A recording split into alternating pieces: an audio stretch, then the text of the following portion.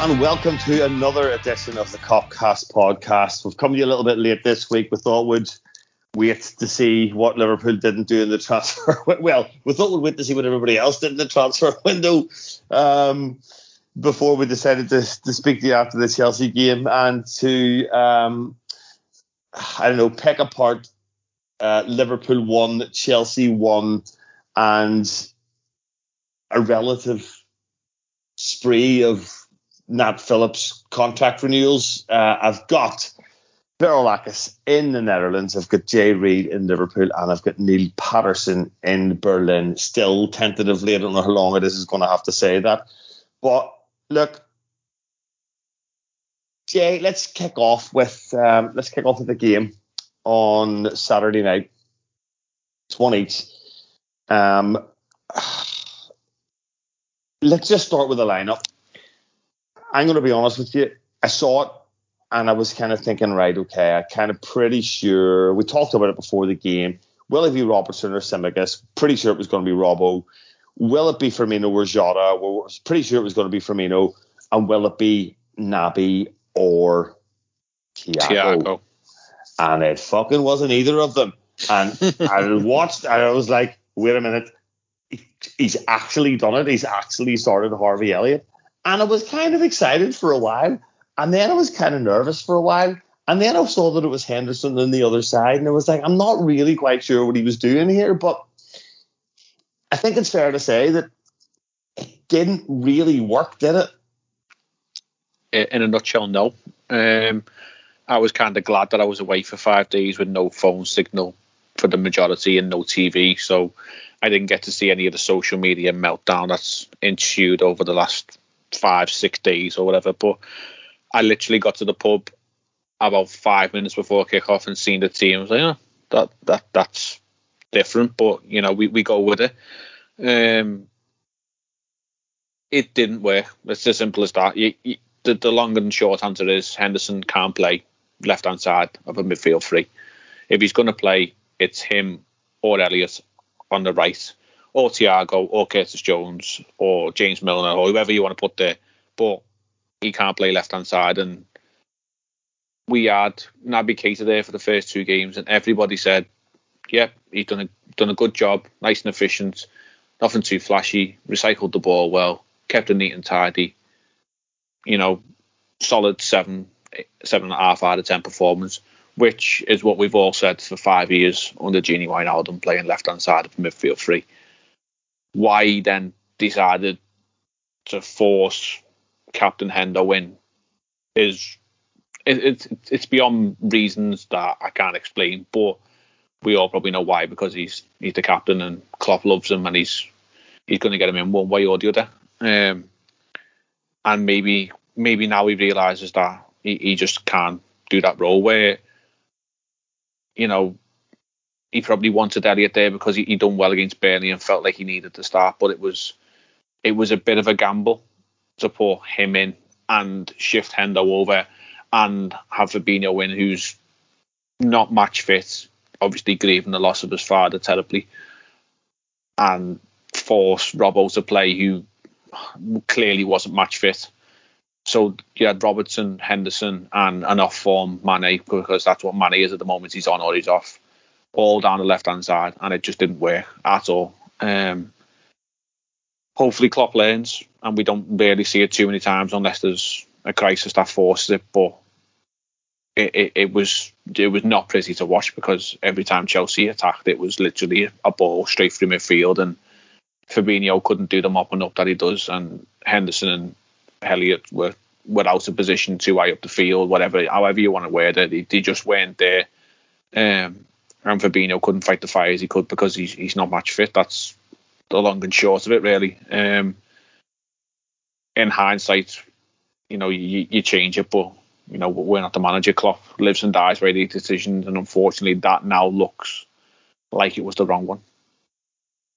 Yeah, Chief, you were pretty vocal pre-pod in saying that the manager got it wrong, and you know, he's not immune to scrutiny, and I think we're all pretty fair. We all know that he's got a plethora of strengths, and he gets 99 things out of 100 right. But it looks like on this occasion that he didn't get it right, and I just found it really strange. This was, as the old saying goes, this was a Brexit midfield game, and we just didn't get that. And as Jay said, there was a real lack of structure there, wasn't there? For me, yes, absolutely. I would agree with that. On one hand, you can't fault the manager for the selection in the sense that he's gone for what he thinks, I would say, or his best 11, maybe barring Harvey Elliott, but perhaps not, given the selection. However, it's quite clear that Robbo wasn't fit, and Costas had been doing well, so why not give him the start? At the same time, it's that on its own isn't a big deal. I said on the last pod, Robbo was on the bench for the previous game, and the chances are he'd be starting. Even though Costas had done well, and I think there was a bit of disagreement, but in the end he did start. But it proved that it was a poor game for him. He never really got into it. The left hand side never really worked. Mane was off. Whether he was off because Robbo was off, or whether they were just both off their game, who knows? But neither of them functioned, and therefore the left hand side didn't function. And when you look at midfield, Harvey Elliott actually played well on the day, but having him there and playing him there, I think, necessitates in the manager's mind Henderson being shoehorned in on that side, as Jay says, where he's not comfortable and where he can't do the work that Gini did and that Naby has managed to do in the previous two games. So I looked a bit off, and then you couple that with Firmino starting for Jota in a move which I think was the wrong one. And I expected Jota to start the game. I thought he'd done enough, certainly in the first two matches, to warrant the start. And Bobby then having to be pulled sort of 25 minutes into the game, hamstrings the manager in the second half in terms of substitutions and where we can go. And I'm sure we'll get on to that a bit later. But yeah, in general, I think, we can say in hindsight the selection was poor, but it's not hindsight for the manager and for the staff. They know who's really fit and who's firing. And I think it was more a safe selection in Klopp's mind, notwithstanding Elliott being in there. Although I think, what I've said, Elliott being in there necessitates the babysitting job of Henderson, and therefore none of it really works. And we've seen it so many times before that when the cogs in the machine are slightly out, the whole thing falls apart. And it was a bit like that because although we haven't lost the game, it certainly feels like that coming out, playing against 10 for 45 minutes, notwithstanding the fact that Chelsea are very, very, very good side and they had time to set up for the second half. We should have won that game. It's as simple as that. If not win it, we should have made it much, much, much harder for them to hang on. Yeah, I can't disagree with that, Chief. Beryl, Chief cites the cogs in the machine not working, and initially I thought we played quite well, and I was pretty encouraged by the start. But after the match, I reflected on it, and actually, although I thought it was a decent all-round performance, there was a lot of individual performances that just really weren't up to scratch. Fabinho looked miles off it, certainly the first half. Trent wasn't his usual self. Mane had one of those, has Mane still got COVID after 18 months games? Robbo clearly looked as though he wasn't fit. And we've discussed the Henderson issue out the left, and I very rarely have anything negative to say about Jordan Henderson, but there's an argument to say he was the worst player on the pitch on Saturday. So do you think that this is this a system issue? Is this because of the side that Klopp picked? Or do you think that on another day, if the performance levels had been there from certain individuals, we could have made life loads more difficult for them? Because I kind of feel like we're hanging the manager out to dry here. I'm sure he can handle it, but true. He gives not a lot of fucks what I think, that's for sure. Yeah, well, maybe you, but not a lot of fucks about what I think. I'd say so. I can be free to criticize him, but I don't think we have lots of reasons, except for the things that you just. I think Hendo on the left was, and Jay said it, you said it, Neil said it. That was clearly the wrong choice. He was like a fish out of water, and you could say, it's just midfield, just on the other side, but he clearly wasn't up to it, and he wasn't helped by the fact that neither Robbo or Sadio were in top form. But I think we are trying to do some things differently. We've had a full preseason in which we tried out new things, I think. And the thing we are trying to do on the right-hand side with Elliott, Trent, and Salah is something new. This is different to what we've done, because what we saw not even last season but the season before is that teams would overload their right defensive side, their left defensive side to try to in an effort to try to stop Salah, but and then we have Trent at that same side. And what we used to do was have Hendo there to do the boring stuff, the dirty work, whatever you may call it. But now we have Elliott there trying to do some different things, and he's more a player who tries to combine. And excuse me for the comparison, but it's a bit like. A bit like what Manchester City does with their right-hand side, and Walker gets into midfield, and this is what Trent. I don't know if you noticed, but Trent is venturing now into the middle of the park more than taking the right-hand side and only try to cross the ball, but he's trying to play through the middle more, and I'm sure this isn't on his own initiative, but this is something we try to do. It's something new, so we can, keep a surprise other teams. But it clearly it needs a lot more work to work. I think we played very well until we conceded a very well taken, but also a bit lucky goal from Kai Havertz. We were really dominating them up until that point, but then we kind of collapsed a bit, and they could have gone ahead 2-0 and maybe even more. So we were a bit lucky in that respect. So I think there is the manager has to see, and I'm sure if I see it, he will have seen it, that there is there are some issues. We need to get better than we are at this moment.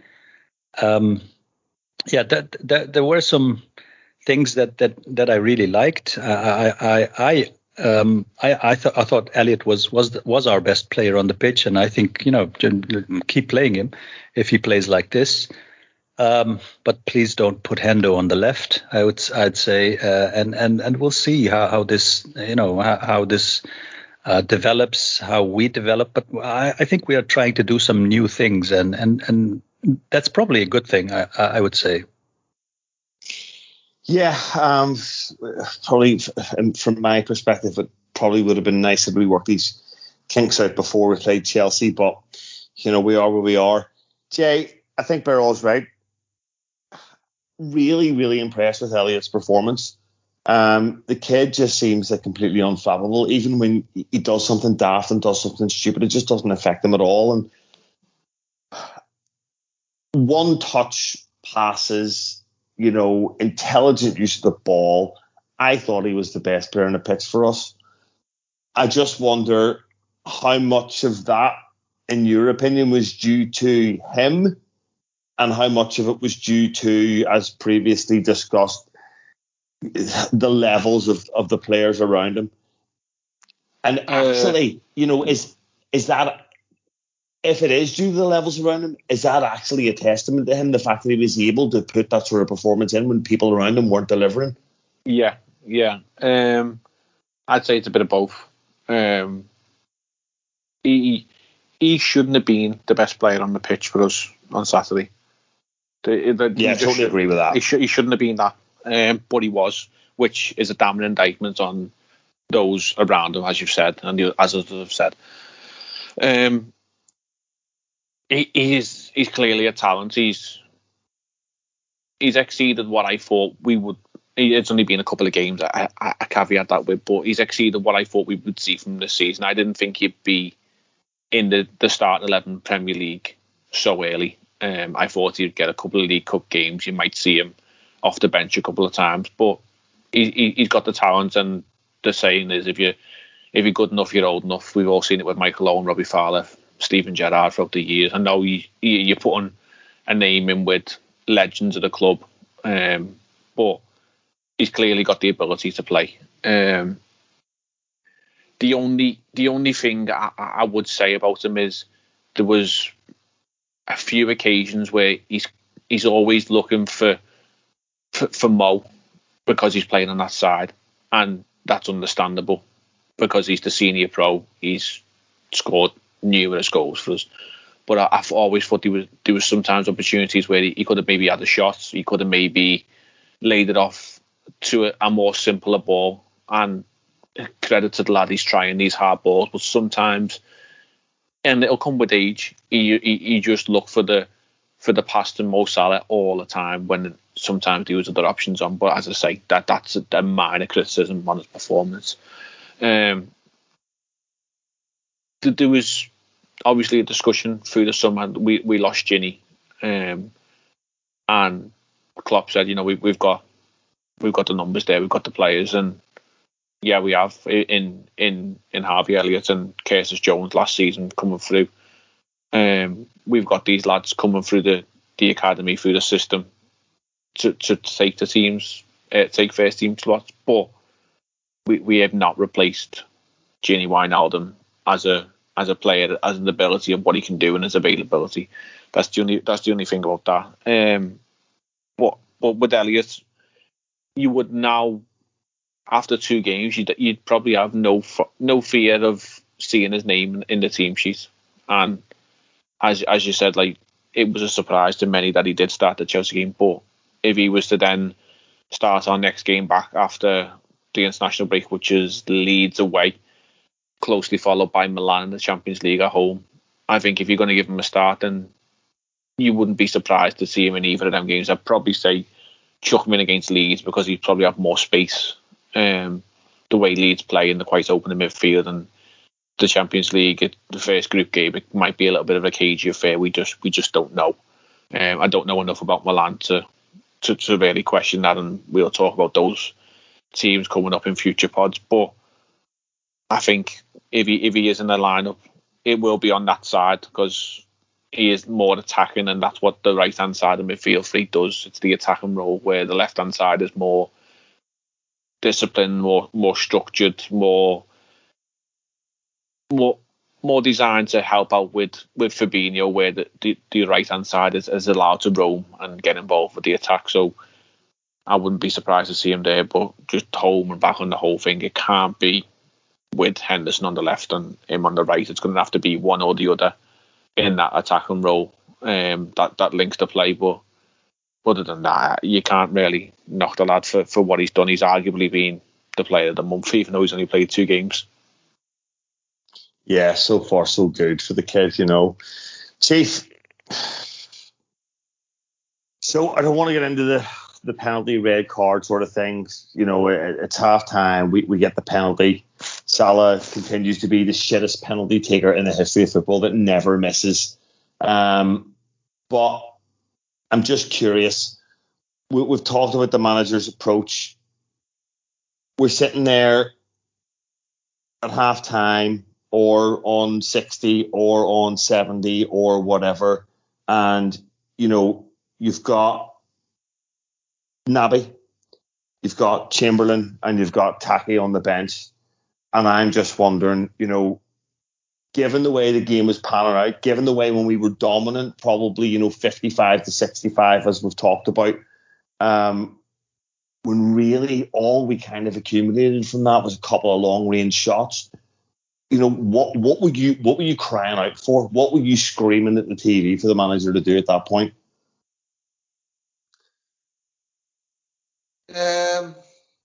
To be honest, it's difficult. You tend as a Liverpool fan over the last few years, we've been conditioned not to be screaming for the manager. The other thing there is Thiago with 10 to go. That was the one that the big shout from everybody was get him on, get him on, get him on.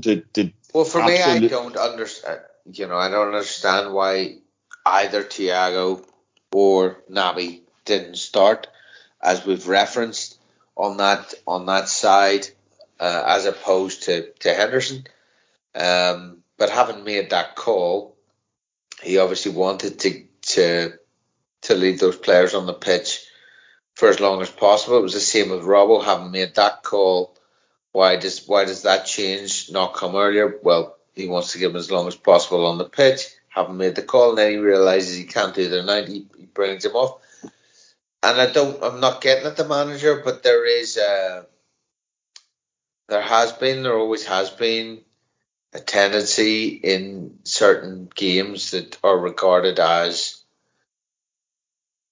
the perhaps pivotal games of the season, or the derbies, or the most intense games, that you'll take a draw. And for me, in some way, there was a little bit of that, even though it was against 10 men. Maybe it did come too early in the season. Maybe the players weren't quite on their game. They're not conditioned to be at the top of their game at the beginning of the season. Chelsea are expected, and I fully agree that they will fight for the title pretty much all the way, and could end up winning it if we don't. So perhaps there was a bit of that in there. A point is a point, and you take it and you move on, especially at this stage of the season. But for me, there was a bit of a lack of ambition. And what change I thought that we've talked, Chief. There was an opportunity there, and if we're going to be restricted to long range, long range shots, Oxlade-Chamberlain's on the bench. If we need to pick a lock and we need someone who can maybe work in small spaces, there's Naby and there's Taki on the bench.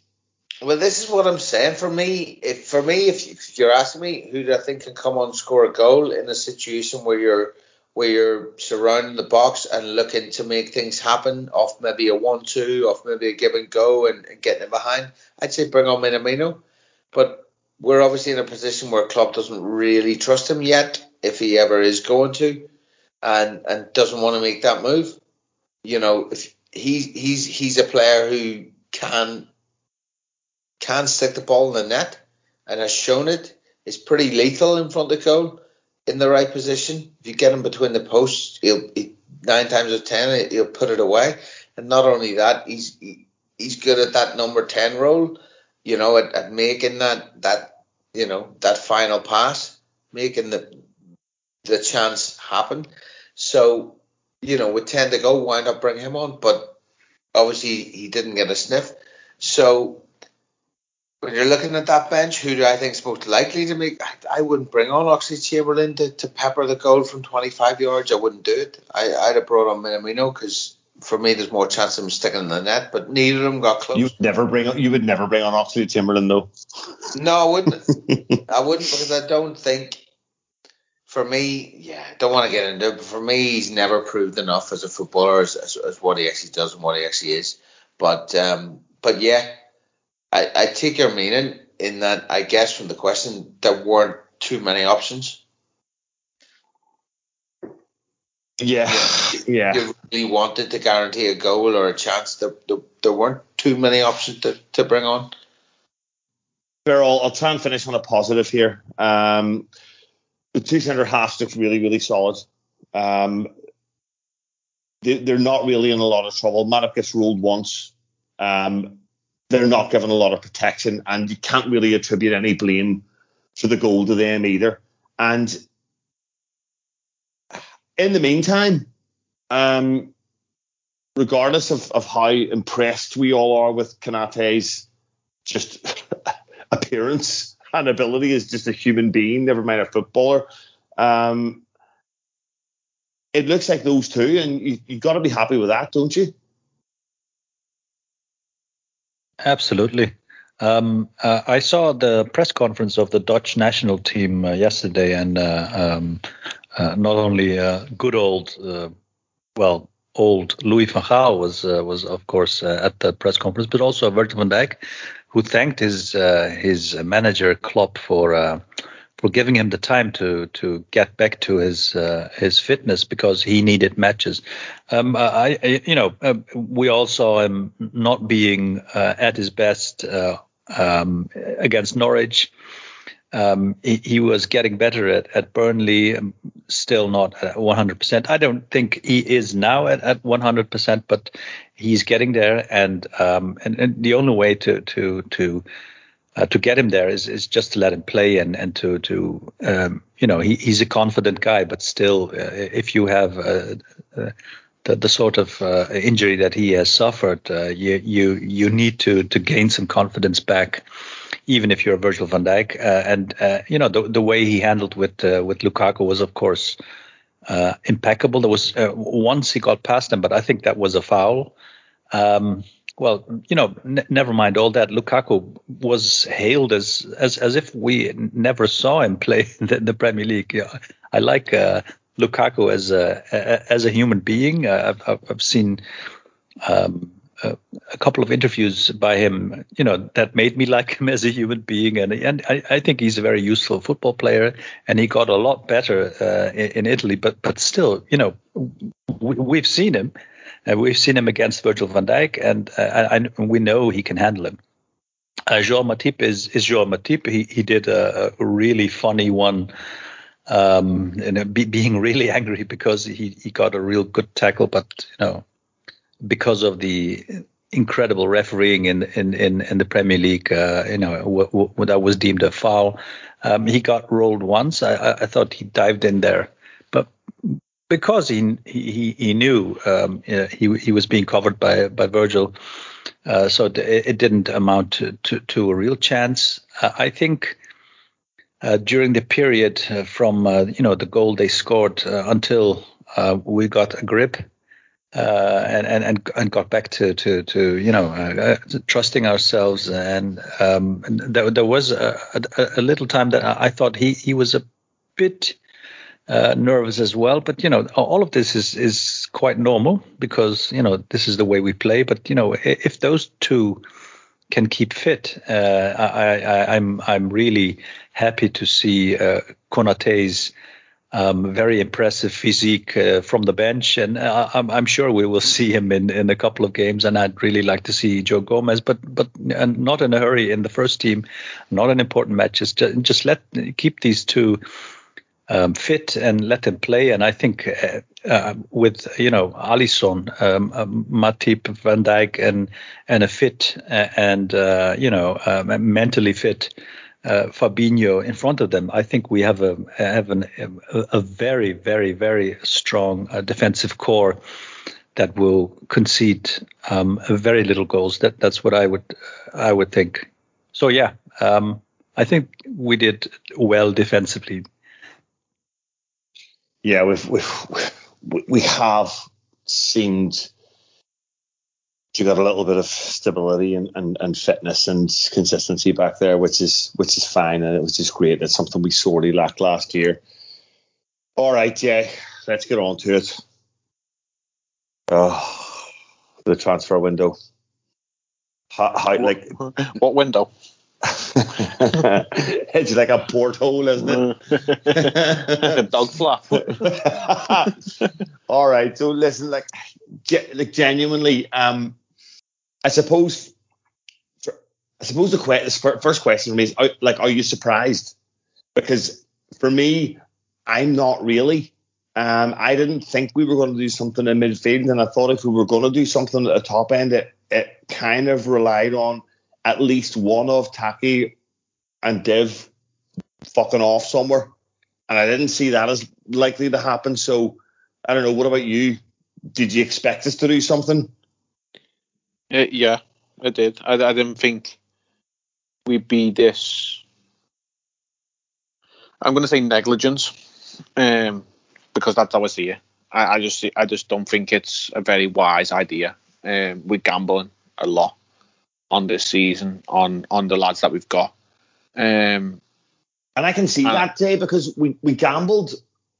We gambled last year at the back, and it completely fucking backfired. So it seems negligent to do it again at the other end of the pitch.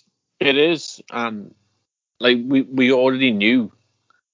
While we operate in transfers, we all know that the historical nature is we'll identify a player, we'll scout them for several months, a couple of years maybe, and we work on a deal over a long time. And you would have thought after last season's debacle at the back, where we didn't replace Dejan Lovren with another body of a senior centre back. Now, whether that was because Konate was the man we wanted and he wasn't available, and it was going to be this summer and he was the only man for Klopp or whatever, then that's up for debate. But we knew going in January 1st, and we all spoke about it, that we had no senior recognised centre-back fit because Matip, Gomez and Van Dijk were all out. And it should have been acted upon right away. And it took until the day before the end of the transfer window, or maybe the day of, I can't quite remember exactly. And we brought in a lad from Preston who never actually graced a pitch for us apart from a friendly, and a lad on loan from Germany who done okay, and we seen him for about 9 games, and then that was it. And then even then we were shoehorning in midfielders into centre back, and it only literally took the crunch of the season to find out that it was better off to have Fabinho in midfield and just gamble with 2 inexperienced lads at the back. And to the credit, they done what they did. They got us through. They got us over the line. Thank you very much. But we gambled and it didn't work, and we should have known that going into the season we are gambling on the fitness of the front 4, and 4 into 3, the math yet sort of works, but you're still gambling on 2 lads in Bobby and Mane who have considerably dropped off in the last 2 years from where he was. Jota, who had half a season with us because he was injured, and then you just burden more weight on Mo Salah's shoulders, and we know we can do it, but it's a huge gamble. If we lost Mo Salah, I really dread to think what the team would look like in terms of attacking force. And we've also got the AFCON in January, which we will lose Mane and Salah for, and Naby Keita, but he's not as pivotal as those 2 front lads. So you would have thought really get somebody in and get them embedded into the team, even if it was to be a backup player who was going to come off the bench, play 15-20 minutes, feature in the League Cup, maybe get the odd start in the league here and there. At least he'd be ready and integrated into the system, into the team, ready for January, when realistically Senegal and Egypt are going to go out of their group and probably through the next round. So we're going to lose them for at least 5, maybe 6 games. And we all know we all tend to struggle in that part of the year. December, January, we always seem to have a wobble, regardless of what the situation is. So to take away 2 of your attacking threats and the one who scored the most goals for us over the past 4 or 5 years, that one season wonder that is Mo Salah, it seems a bit lunacy. And there's many theories why this has happened.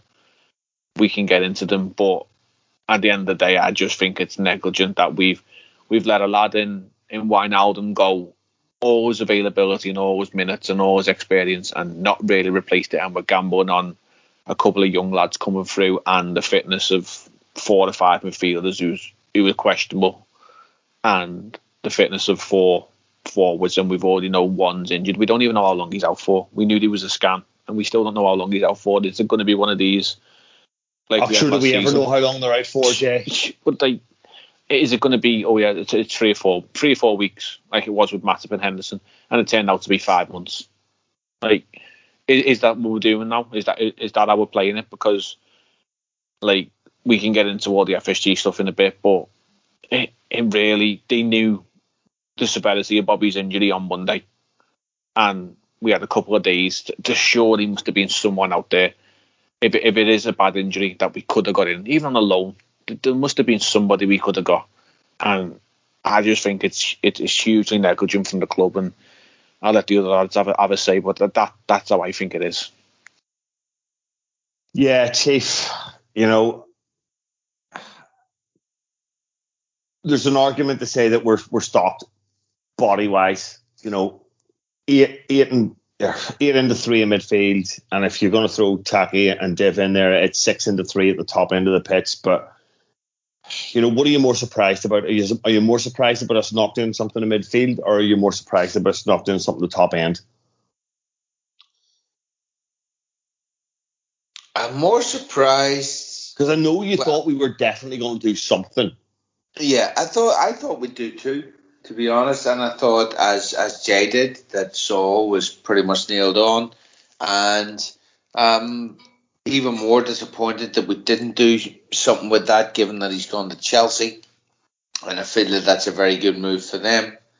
It's just added steel in an area where they were a little short, especially given Kante's injury issues over the last little while. I think we're gambling, as I said pre-pod, I think we're gambling in 2 areas.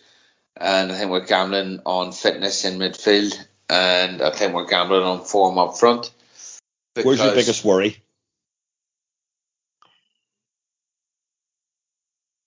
At the moment, my biggest worry would be up front. Because we've got an injury to Bobby. There's been question marks over his goal scoring record the last couple of seasons, particularly last season. Sadio Mane as well has dropped off massively last season and still looks rusty. And there's no guarantee that he's going to re-find his form of a couple of years ago. My big issue is we're standing still, and a lot of people say yes, we've got all our players back, and last season was a complete anomaly and we got absolutely smashed. And all of that is 100% true. But last season was last season. This is this season. That was then. That's gone. And it's over, and every other team's moved on in some way or another. And we actually haven't, aside from signing Kanate. So, yeah, I feel we're stocked at the back. And if we can keep all the midfielders essentially fit most of the season, give or take a few 3-4 week injuries for the odd strain here or there, then I think we're in decent shape there. Up front, I think we're asking a lot of Mo Salah because he's the only guaranteed goal scorer there. And I think, as I put in our chat, our WhatsApp group, I think the owners of, or whatever the committee, however you want to work it, the guys who are in charge of the transfers have made Klopp's job, which is to win the league and perhaps the Champions League as well, that bit harder by not investing in any way, shape or form. Yeah, I really can't disagree with you. I'm trying not to be reactive, Beryl, to the comparisons to the business that other teams have done around us, but it's hard not to. I know that we've got the numbers there, but do you think that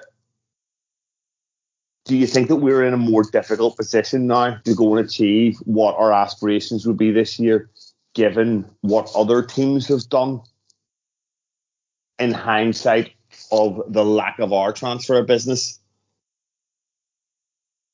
Or are we going to have to rely? Are we going to have to rely on these unquantifiable? We've got the Anfield crowd back. We've got the centre halves back. We've got a little bit more fitness in the areas of the pitch that we severely lacked last year, and the desire and the hunger of these players. But you can't rely on that forever, can you?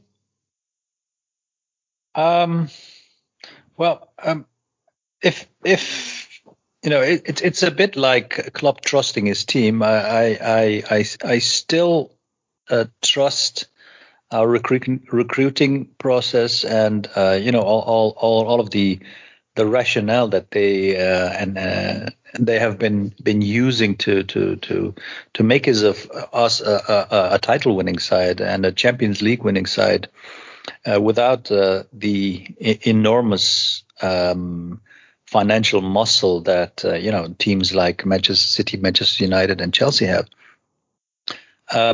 And yes, I was a bit disappointed that we didn't get someone up front, because like you, I didn't think we would get in someone in midfield because as I said, I didn't trust Naby Keita to perform anymore up until and this makes me a bit fickle, of course, but his first two games this season and probably the impression that he gave in preseason might have given the club the feeling that he will be someone who could fulfill a role in next season. Alex Oxlade-Chamberlain hasn't suffered a very major injury for more than a year now, so you could say that he's probably fit now. We have Curtis Jones, and now we also have Harvey Elliott. So I think that there are lots of options in midfield that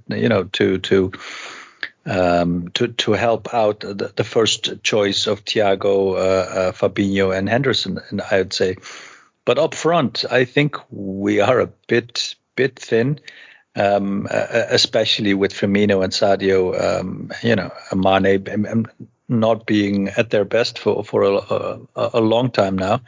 So we are now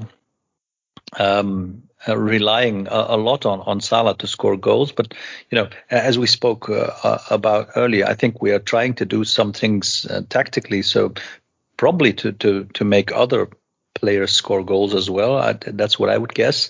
And to not make us a one-man team. And if you defend Salah, then you defend. Then you can get something from Liverpool. Maybe that's the thinking. To counter that. And you mentioned the other teams and their recruitment. I don't think Man City did a lot. That they lost Mendy to non-footballing reasons. I think there's something brewing in that squad. Bernardo Silva stated that he wants out. What's his name? Laporte wants out, but is still there. And I saw some quotes from Mahrez about how he thinks that the other players at his club aren't football minded because they don't follow the league and they don't follow the Champions League, and he was complaining about that. Manchester United, superficially they have done some good business because then they had Dan James and now they have Jadon Sancho, and I think that that's an improvement.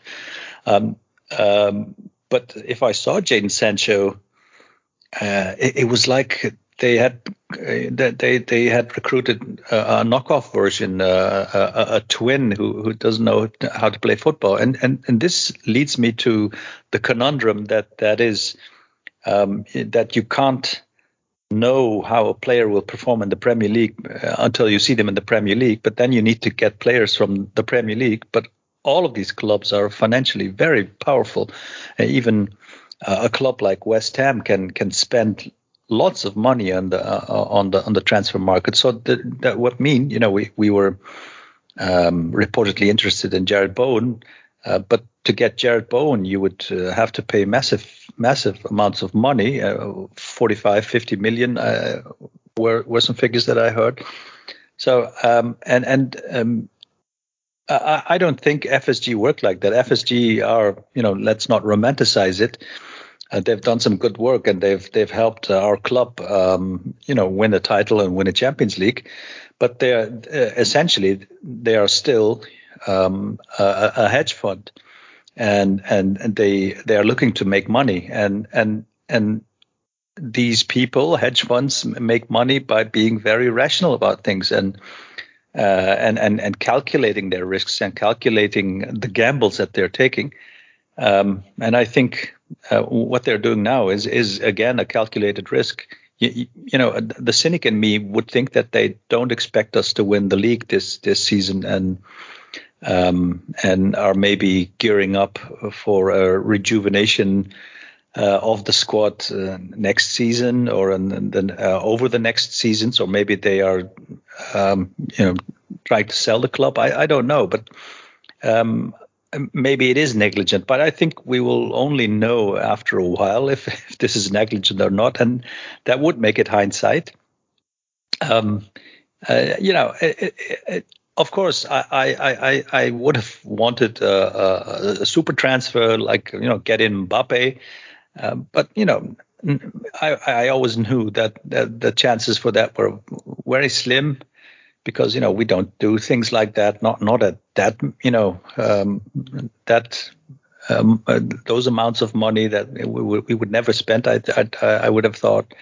But you could have looked at some younger players who aren't there yet, but who could be there yet in a couple of years, a couple of seasons, and we didn't, and that makes us vulnerable.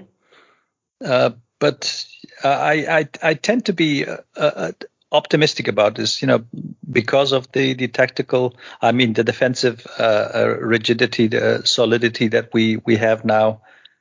I would think that we will still challenge, even with what we have now, and maybe people will step up. Maybe Curtis Jones will step up. Maybe Minamino will step up. I don't think Divock Origi will step up, but you never know. We'll have to see. We'll have to see. That's the only thing I could say. I remain optimistic, and maybe it's wishful thinking. Yeah, well, we'll all do our best to remain optimistic. Jay, let's just do a bit in the owners here. We've seen this before. To me, they seem to have totally misread the situation.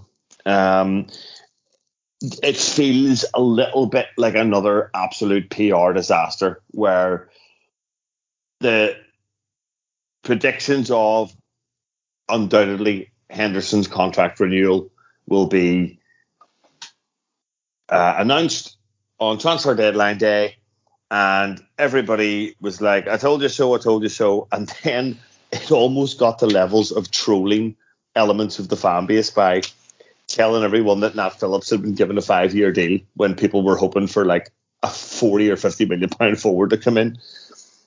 And I've had a lot of good things to say about these guys, but they continue to do things in certain ways that almost seem to antagonize supporters. Yep. When's the John Henry apology video dropping? Anyone know? Oh God, but it's almost become with a level of more frequency now. And I don't want to get into the whole ticketing fiasco, but that's just another issue here, isn't it? Yeah, they've made mistakes in the past, and it's been they make these problems for themselves a lot of the time, don't they? Yeah, and they've quickly come out and rectified it or made a statement or whatever, done this, that, the other. But it almost feels as though, like, since the whole European Super League debacle of 5-6 months ago, whatever it was, and he come out and made that apology video, that like there's been no social interaction to do with Liverpool from any of FSG. Like obviously you see Linda's probably a bit more social media savvy and posts a lot more, and even there, social media has completely died off in terms of tweeting about Liverpool and making comments, and it's literally down to if we win, it's congratulations, well done. Like I don't know if there was anything at the weekend I didn't see, but they used to be a lot more vocal, and I think they know that they've upset too many people now, and I think what they did over this window with not investing, however you want to see it, and then just the absolute piss take out of the fans of not respecting them in the point of a contract can be done any time and they can be signed at any point, and you'd imagine that the videos and the pictures for Henderson and Phillips were done before the weekend, if not a couple of weeks ago. They could have dropped that contract information out any other time, but to drop it on transfer deadline day when pretty much 85-90% of the fan base were like, we should be making signings, it just felt like a massive kick in the teeth, and I do wonder where did he come back from this now? And I don't know, maybe there's a theory behind that. Have they had enough, or is this as far as they can go? Because they know with the collapse of the Super League, the collapse of Project Big Picture, we're trying to get more of a slice of the cake for the bigger clubs. These things have all fell flat on their face. They were all financially beneficial for them, and it's not fell in their cause. And obviously the COVID situation with losing so much revenue, whatever, do they now realise that they can't compete with Chelsea and City of funded states, of oil-backed states, and they can't compete with Manchester United because they've got such a global commercial lead on us, and they can't compete with Munich, Juventus, Real Madrid and Barcelona as much as they are PSG, as much as that, like the Spanish clubs and Juventus are financially cash strapped. They'll always have a way. They'll always, like Juventus done 2-year loan deals with options to buy for players. Like they find a way around things. We just can't do it, or we don't seem to be willing to do it. Have they realised that this is as far as they can come? And if we tie down the manager to 2024, we tie down all the players after that. Are you suggesting they're protecting their investment? Protecting the investment. If they get the stand built by, I think it's 2023. I think it's a 2-year window to build the Anfield Road. The main stand's done. The training ground's done.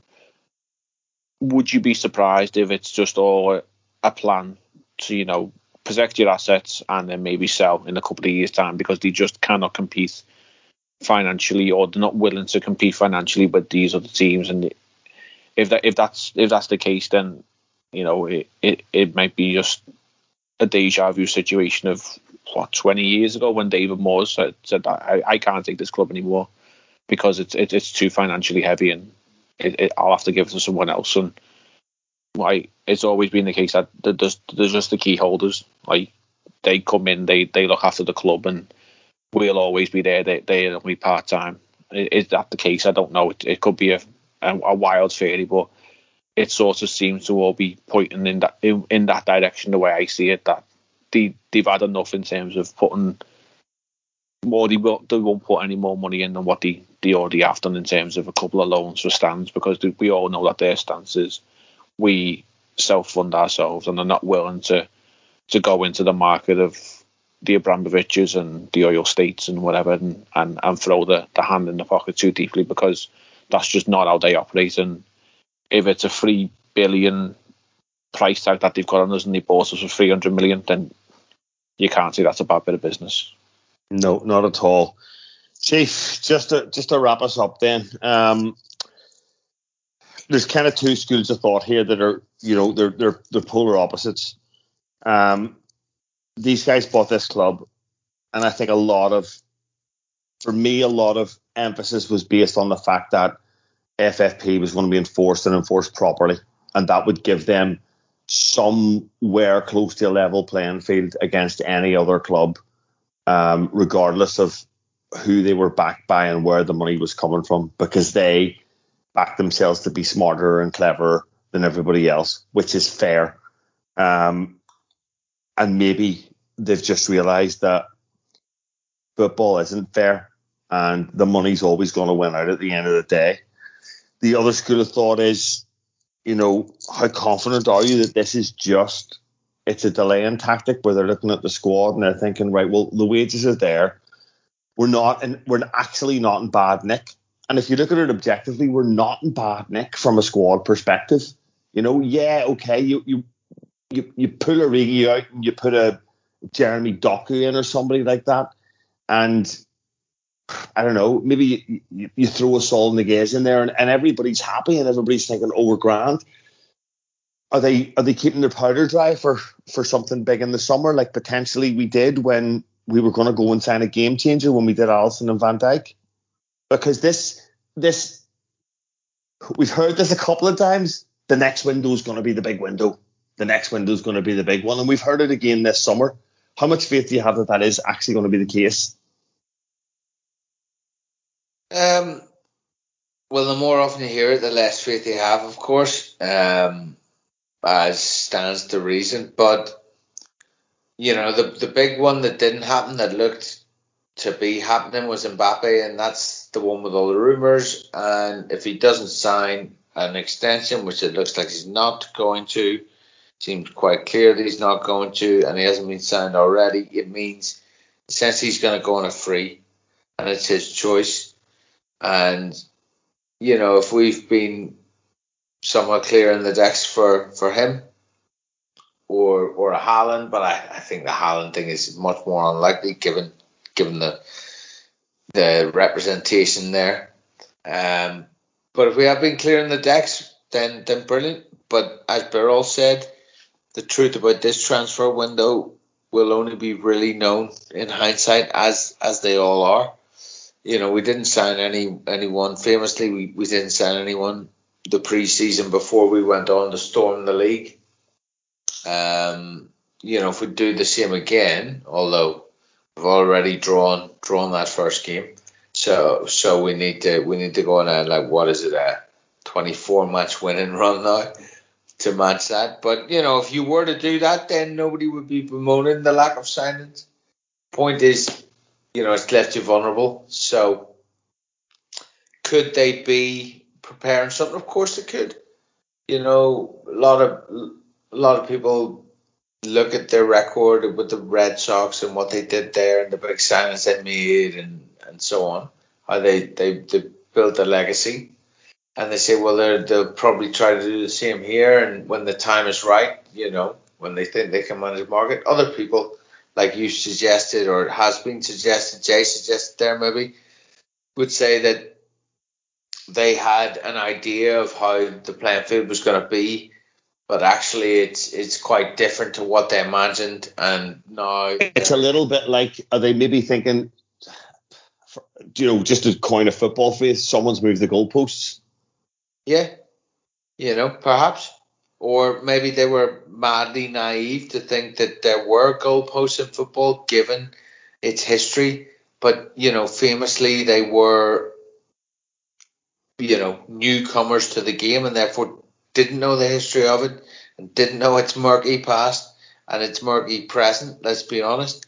So, money does win through, and bad people do run football clubs and use ill-gotten gains and money which has come from less than reputable sources to fund things that they shouldn't be allowed to, and then bend the rules to funnel through other clubs and so on and so forth.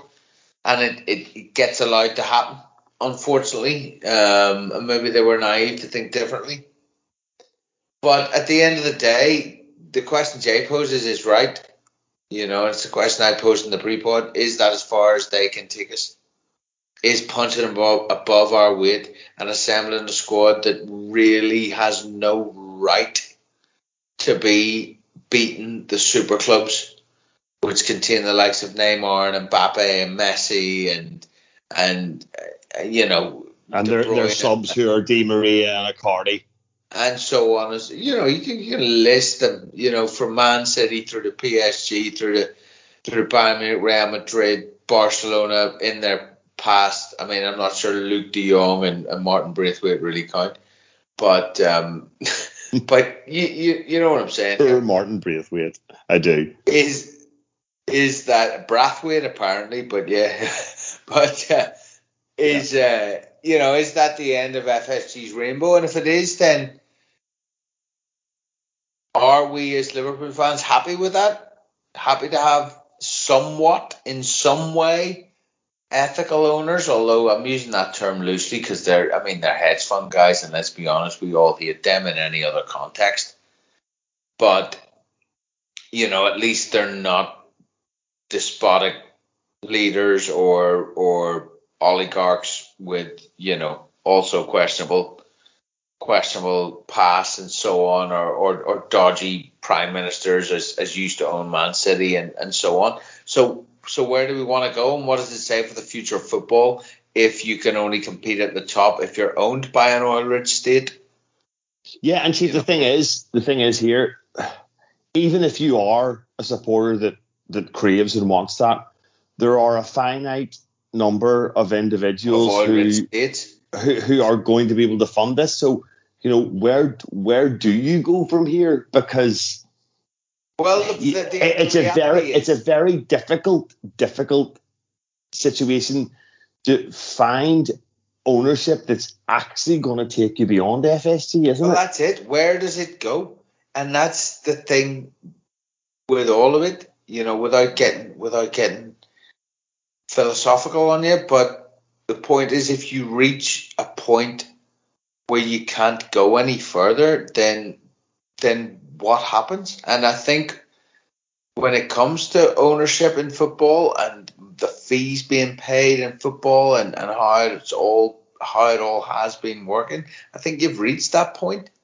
So the big question is, and you've already seen it happening, we've talked about it before, with big players starting to run their contracts down, and transfer fees starting to, become less of a thing at the very top level. What is next, and how does it all work?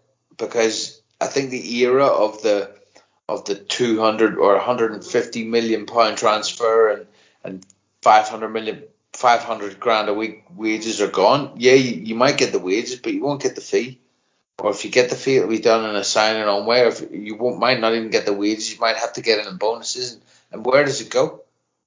And how does it right itself? Because FSG, people can have any opinion on them. I'm a little bit ambivalent on them in a way, in that I think they've done a very good job in terms of steadying the club, righting it, making it a financial force, investing well. The biggest coup was obviously Klopp. They've won the league, they've won the Champions League, but now they've hit an impasse, and I wonder how certain deals, particularly the big Nike deal, which was much vaunted and pre-Corona and signed on pre-Corona terms, which was, I think, hit very hard by Corona reality. Where are they now? They're on the back foot by the looks of it, and they have been for a couple of seasons, and that needs to change for us, I think, as a club. And I don't think, would anybody disagree? That's the question. Yeah. Just to finish up for me, I kind of feel like if these guys are going to stick around, I feel like they're waiting for I think they're waiting for the transition to the American model, where it's trade players and the money goes to wages and the money goes to securing contracts for high level players, rather than forking out extortionate transfer fees for the top talent. And if we can get there, which for me, and I've said this for Chief, I've said this for a couple of years now, I feel like we've been on that way. And I did state at the start of the season, Kane, Haaland, Mbappe, they'll go nowhere this year. Mbappe particularly will see his contract out, and the money's going to go in their pockets because they're getting a little bit smarter, and the agents are getting a little bit smarter, and the agents want the money in their pockets as well. So that's the thing. Just quickly, if Mbappe's in the back pocket for next year and that's all being sorted, then FSG are fucking masterminds. Yeah, exactly. And if they're not, they're they're cunts all over again. They're cunts. Yeah. All right. So, Chief, given the window's now shut, we are where we are, and the other teams are where they are. I think we all said we'd probably win the league. Where are you now? Where do we finish? Yeah, we still win the league. Go on. Okay, good enough. Jay? Why not win it? Yeah, why not? Why not? Why not? What stops us? Only ourselves. That's it. Exactly it. Beryl, of course you think we'll win the league. Yeah, everybody was being really pessimistic and downbeat, but now we're winning the league. Yeah, I think that the chances that we go really far or even win the Champions League are maybe greater than winning the league this season. My heart always says that we win the league. My head is a bit more tentative about that. But we will be there or thereabouts. Okay. Well, lads, thanks for joining me. That was an interesting debate. And until after the glorious and wonderful international break, up the transfer window wins and Reds.